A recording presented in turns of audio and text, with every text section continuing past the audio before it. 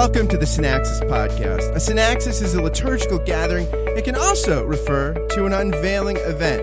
The Synaxis Podcast is a weekly gathering hosted by yours truly, Scott Jones, for the purpose of finding the life-giving, healing word of the gospel and the words of the weekly lectionary passages. Join myself and a guest each week as we explore the lectionary text together. This is the place for gospel-rich, grace-saturated, and a properly worldly lens on the week's lectionary passages, all in 25 minutes or less. My guest is the Reverend Dr. Todd Littleton.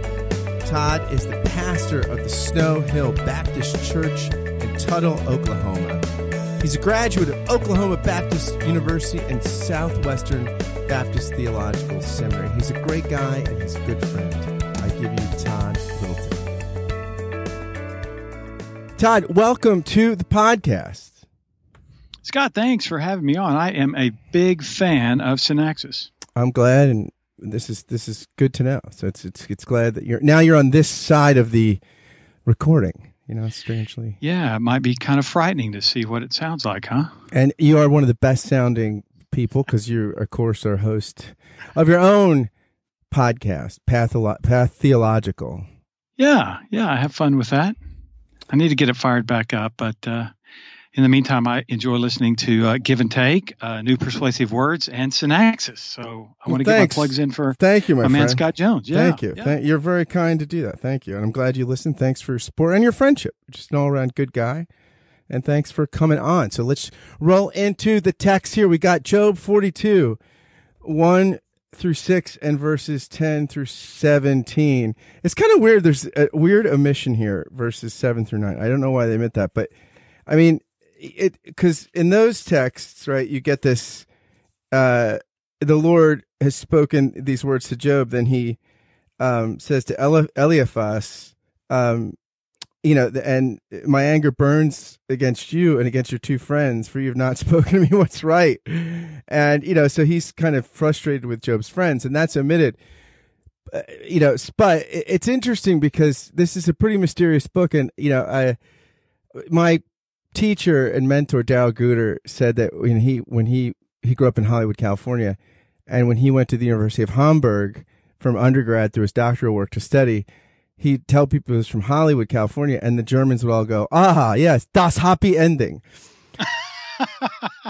Is this weird? Is this like das happy ending here or what? It is confusing on a number of levels, don't you think? I mean, even in Job's confession, he doesn't really confess a particular sin. He confesses that now he sees, almost like he sees clearly what he kind of had in mind. And then his friends were really no help seeing God really at all, except the conventional wisdom of his day. And then this final ending is kind of, all of a sudden, if you're not careful, you read it like, well, since God caused you to suffer, boy, he's really going to give you the goods.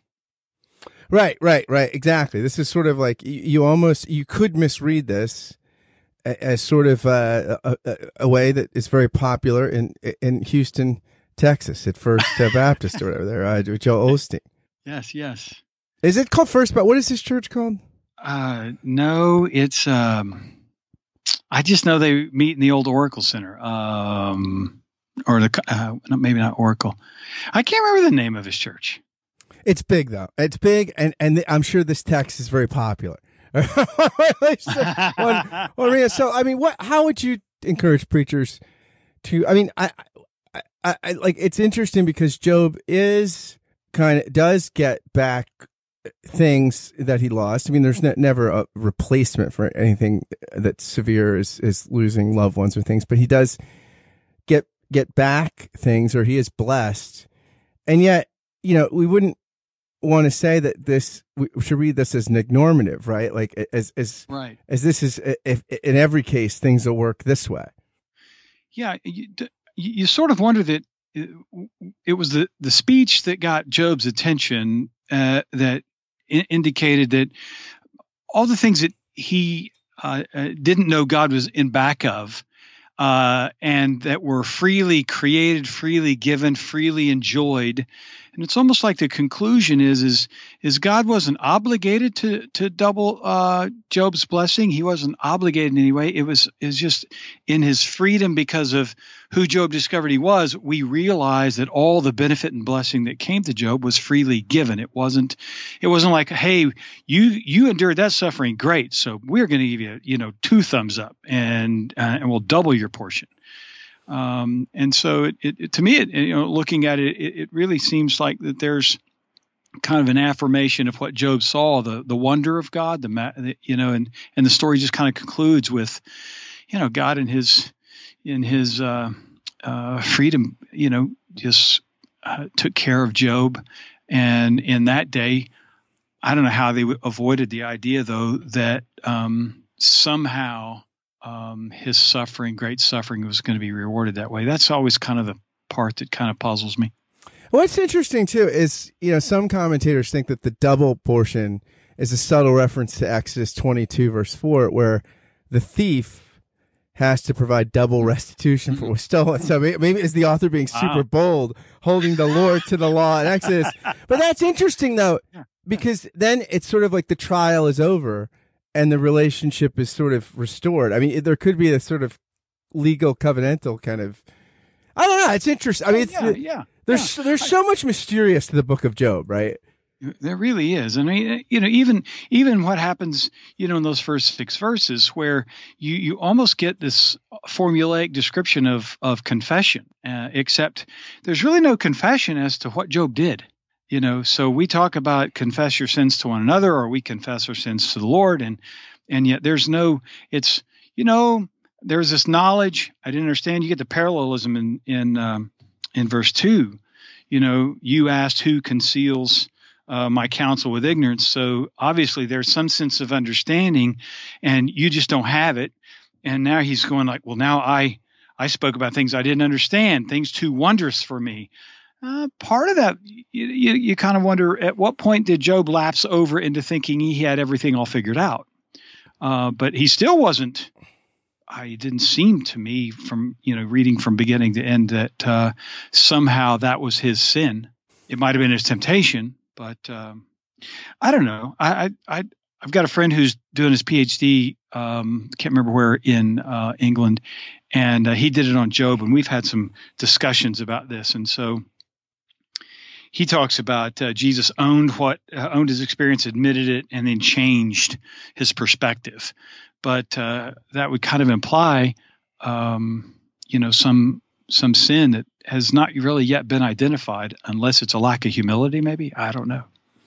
Yeah, and it is interesting contrasting the double restitution of physical sort of things with what Jesus says that those who leave anything for him will gain 100 times in the kingdom. There's a different sort of reciprocity that works. Yeah, and in that passage you reference in Mark, Mark's telling of it. Peter was all uptight because, hey, look, we've left everything. What are we going to get? We're suffering the indignities of less. And you read, with the exception of houses and lands, the disciples had already experienced an extension or growth in their own families. We speculate, of course, that they had a number of people who were people of peace who welcomed them in. So, whether it was Peter's mother-in-law's house or there were other places where they stopped along the way, they had gained those who were obedient and faithful, who had been, mothers and fathers and sisters and brothers. And so it seems as though that's already on its way. Maybe the confusing bit is the houses and lands, except for the fact that, if a person of peace welcomes you into their house, they put you up and they want to treat you like family. And, I'm sure if I came to your place or you came to mine, it was like, hey, here's where things are. Make yourself at home. That's our phrase, make yourself at home. And so maybe they had already began realizing some of the benefits of the kingdom and faithfulness to Jesus that they just had not yet seen. Yeah, and you think about these increases over in the Testament. It's like, there's this tradition that Moses is the meekest man on earth, and he doesn't get to go in the land, but the meek will inherit the entire earth in Jesus. So it's a very interesting Yeah. Kind of contrast.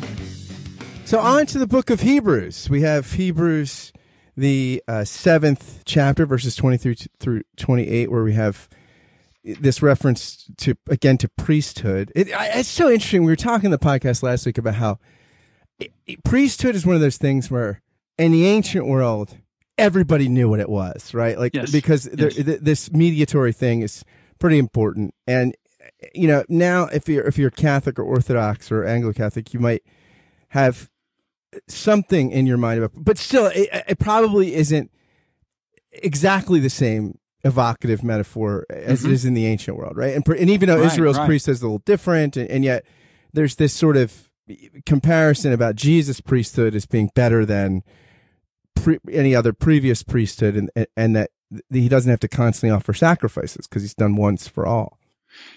Yeah, I think you're right. I think making the connection is difficult, but I couldn't help reading the three texts, and I don't want to get ahead, but there is this common seeing thing that's going on here, and the writer of Hebrews is maybe trying to help through the language and the familiarity of the priesthood, help his audience to see in Jesus what they might not be able to see without the lens of the experience or historical kind of understanding of the role of the priest.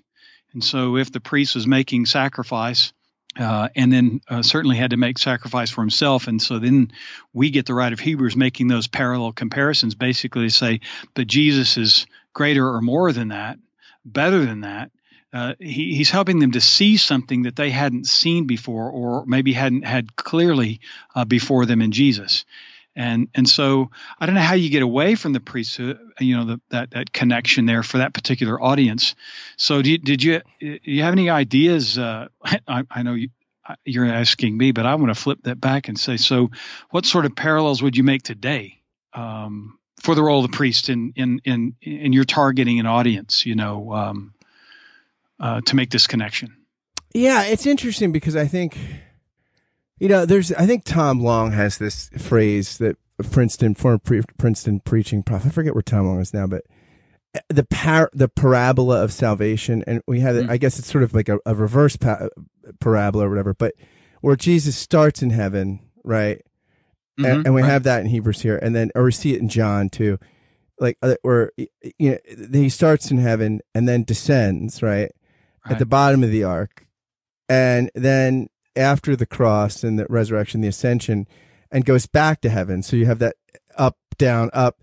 But then the return to heaven is for us as much as the descent is for us, right? So it's not like Jesus did his thing and now it's over. There's this sense in which he's there in the place before God to be there for us. The for us doesn't stop at the cross, but it continues. So I always think that's interesting, that this sort of, that like when we don't know what to pray, we don't know if like the times we're in worship and we're just, we don't know where we are, what we're doing, and feel like that we're anything but in the presence of God, that there's one who sort of intercedes for us, who lifts our own, groanings or lack of groanings into the life of God. Yeah, I was doing a little bit of reading in prep for our conversation, and was just reminded of, Jesus provides today. So like you said, made that in heaven is not just he did his thing and he's gone, but now here's what he does for us. It gives us never failing acceptance, is making propitiation. It strengthens us in temptation, sympathizes with our weakness, supplies mercy and grace in time of need, and pleads for us on our behalf. Those are ongoing activities like you described. And we sometimes don't make the connection that those are still present realities. Yeah. And then in ascending into, the ascension, and bringing our humanity with him, that he brings us into the life of God. Mm-hmm. Right. Yeah. Yeah. And that, and that comes at a great journey, the great cost. They have this idea that he's sinless and perfected. Mm-hmm. And that, the perfection, it's the whole idea of the active obedience of Christ, right? He doesn't just die the death in our place, but he lived the life in our place. Yes. He's our faithfulness. Yeah. And in all the ways that we would be weakened by those experiences, he is for us what we lack, what we miss. Absolutely.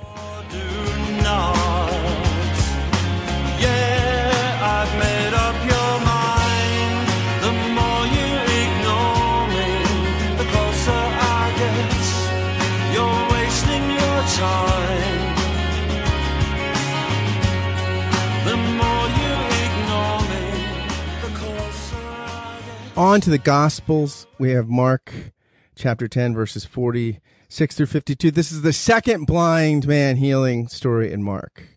And it's kind of the climax of this intensive discipleship training section of Mark, right? Where Jesus talks about, after Peter's confession, talks about the cross, and really the whole thrust of the gospel starts to change. And then there's this constant, connection between suffering and the cross and the way of Jesus, not just his way, but the way of those who are his followers. So that it's kind of brackets that section. Yeah, I thought that's pretty fascinating, because one of the things that you get in that section is bracketed by the two healings of blind. The first one is that 2-stage healing, and you kind of, then you get the 3 predictions of Jesus's death with the particular responses that give an indication that the disciples really just still aren't seeing. Yeah. And now the final bracket is this this healing of this man who appeals for mercy. Just completely undercuts the sense that the disciples, I think should be getting it, and they're not seeing. I mean, this is where I thought it tied really back to the Job passage and Job 1. Here's what I was thinking, and now I see. It's almost as though if Mark is really catechizing the early church and early group of believers, it's like, do you see how they don't see what's going on with Jesus, what suffering and death and rising is going to look like and what it means, how it changes their social order, how it changes their reality, how it changes their future, how it changes their relationship with God, what that reconciliation looks like. We're helped to see, in these ongoing really up and down stories again, to borrow your, mirroring, the disciples kind of ascend to a height, Peter with his confession, and then they descend into, wait a minute, get behind me, Satan. And then, they have the experience of hearing, Jesus' prediction, and then they descend in the argument over greatness, and then they kind of back up, and you think, well, maybe they get it. They descend right back down with James and John looking for power, and it just seems like really an important kind of tie-in that there is a lot of seeing going on. That just kind of caught my attention across the 3 texts, that there's something we're trying that God's revealing about God's self, and you pick a little bit up. In Job, you pick obviously what the writer of Hebrews is doing, and then of course here with the the signs of seeing, the one who brings mercy. Yeah, and it's so interesting too, because he almost looks like the model disciple, but probably because he's weak. Like he confesses Jesus, son of David, like. He doesn't care about the scorn. He doesn't care about, he throws his cloak off. And as a blind guy, who knows if it's probably his only exterior garment. He doesn't care. Like, who knows if he'll find it again. And then when Jesus asks what he wants, I mean, it's funny because with James and John, it's so funny. Like, it just even the question seems so, we want something of you. Oh, what do you want? Grant us whatever we want. Yeah. And okay, what do you want? Like, we want to be at 1, 2, left, right side. Right. And this guy just says, I want to see. I just want to see. I just want to see. Yeah. And there's this whole metaphor again about seeing. Like, I want to get it. I just want to get it. Like, and that's it. Like, and what will he first see? Jesus, right? Right. Yeah. I strung it together too. Those questions, so you get the rich man who what must I do? Then you get James and John kind of couch their question as, we want you to do this for us, forcing Jesus then to ask them the question, so what do you want? And then here comes the blind man, and Jesus says, what do you want me to do? There's this interesting interplay between the characters who are asking the questions and Jesus's response, so that the culmination, as you described it, in this really intense discipleship passage comes down to, here's a man who flaunts scorn, flaunts convention, and he's ready to see. He's ready to see, and I love what you said, and the first thing he sees is Jesus. Yeah, and I think about that great quote from Eugene Peterson about discipleship, recently of blessed memory. Yes. Yeah, he said, discipleship is focusing less and less on Christ's righteousness, or less and less on your righteousness, or focusing more. He says discipleship is all about focusing more and more on Christ's righteousness and less on your own. Yeah. And the disciples seem to be focusing so much on their own status or righteousness or position. And here this guy has nothing. And so he's able to look only to Christ. Yeah, that's right. And then it's in his lack that his discipleship is born. Oh, yeah. Yeah, that's good stuff. Yeah. Well, Todd, thanks for doing this with me, and blessings to our preachers this week. Hey, thanks, Scott. I always enjoy chatting with you. Absolutely, brother. Thanks for listening to the Synaxis podcast. If you like what you heard, please go to iTunes, give it a rating, write a review, and subscribe, or pass it along to a friend via email, or say something about it on social media. All of those things help so much as we're just getting off the ground. Thanks to Todd for coming on the podcast, and thanks again to you for listening to Synaxis. Until next time, friends, fare thee well.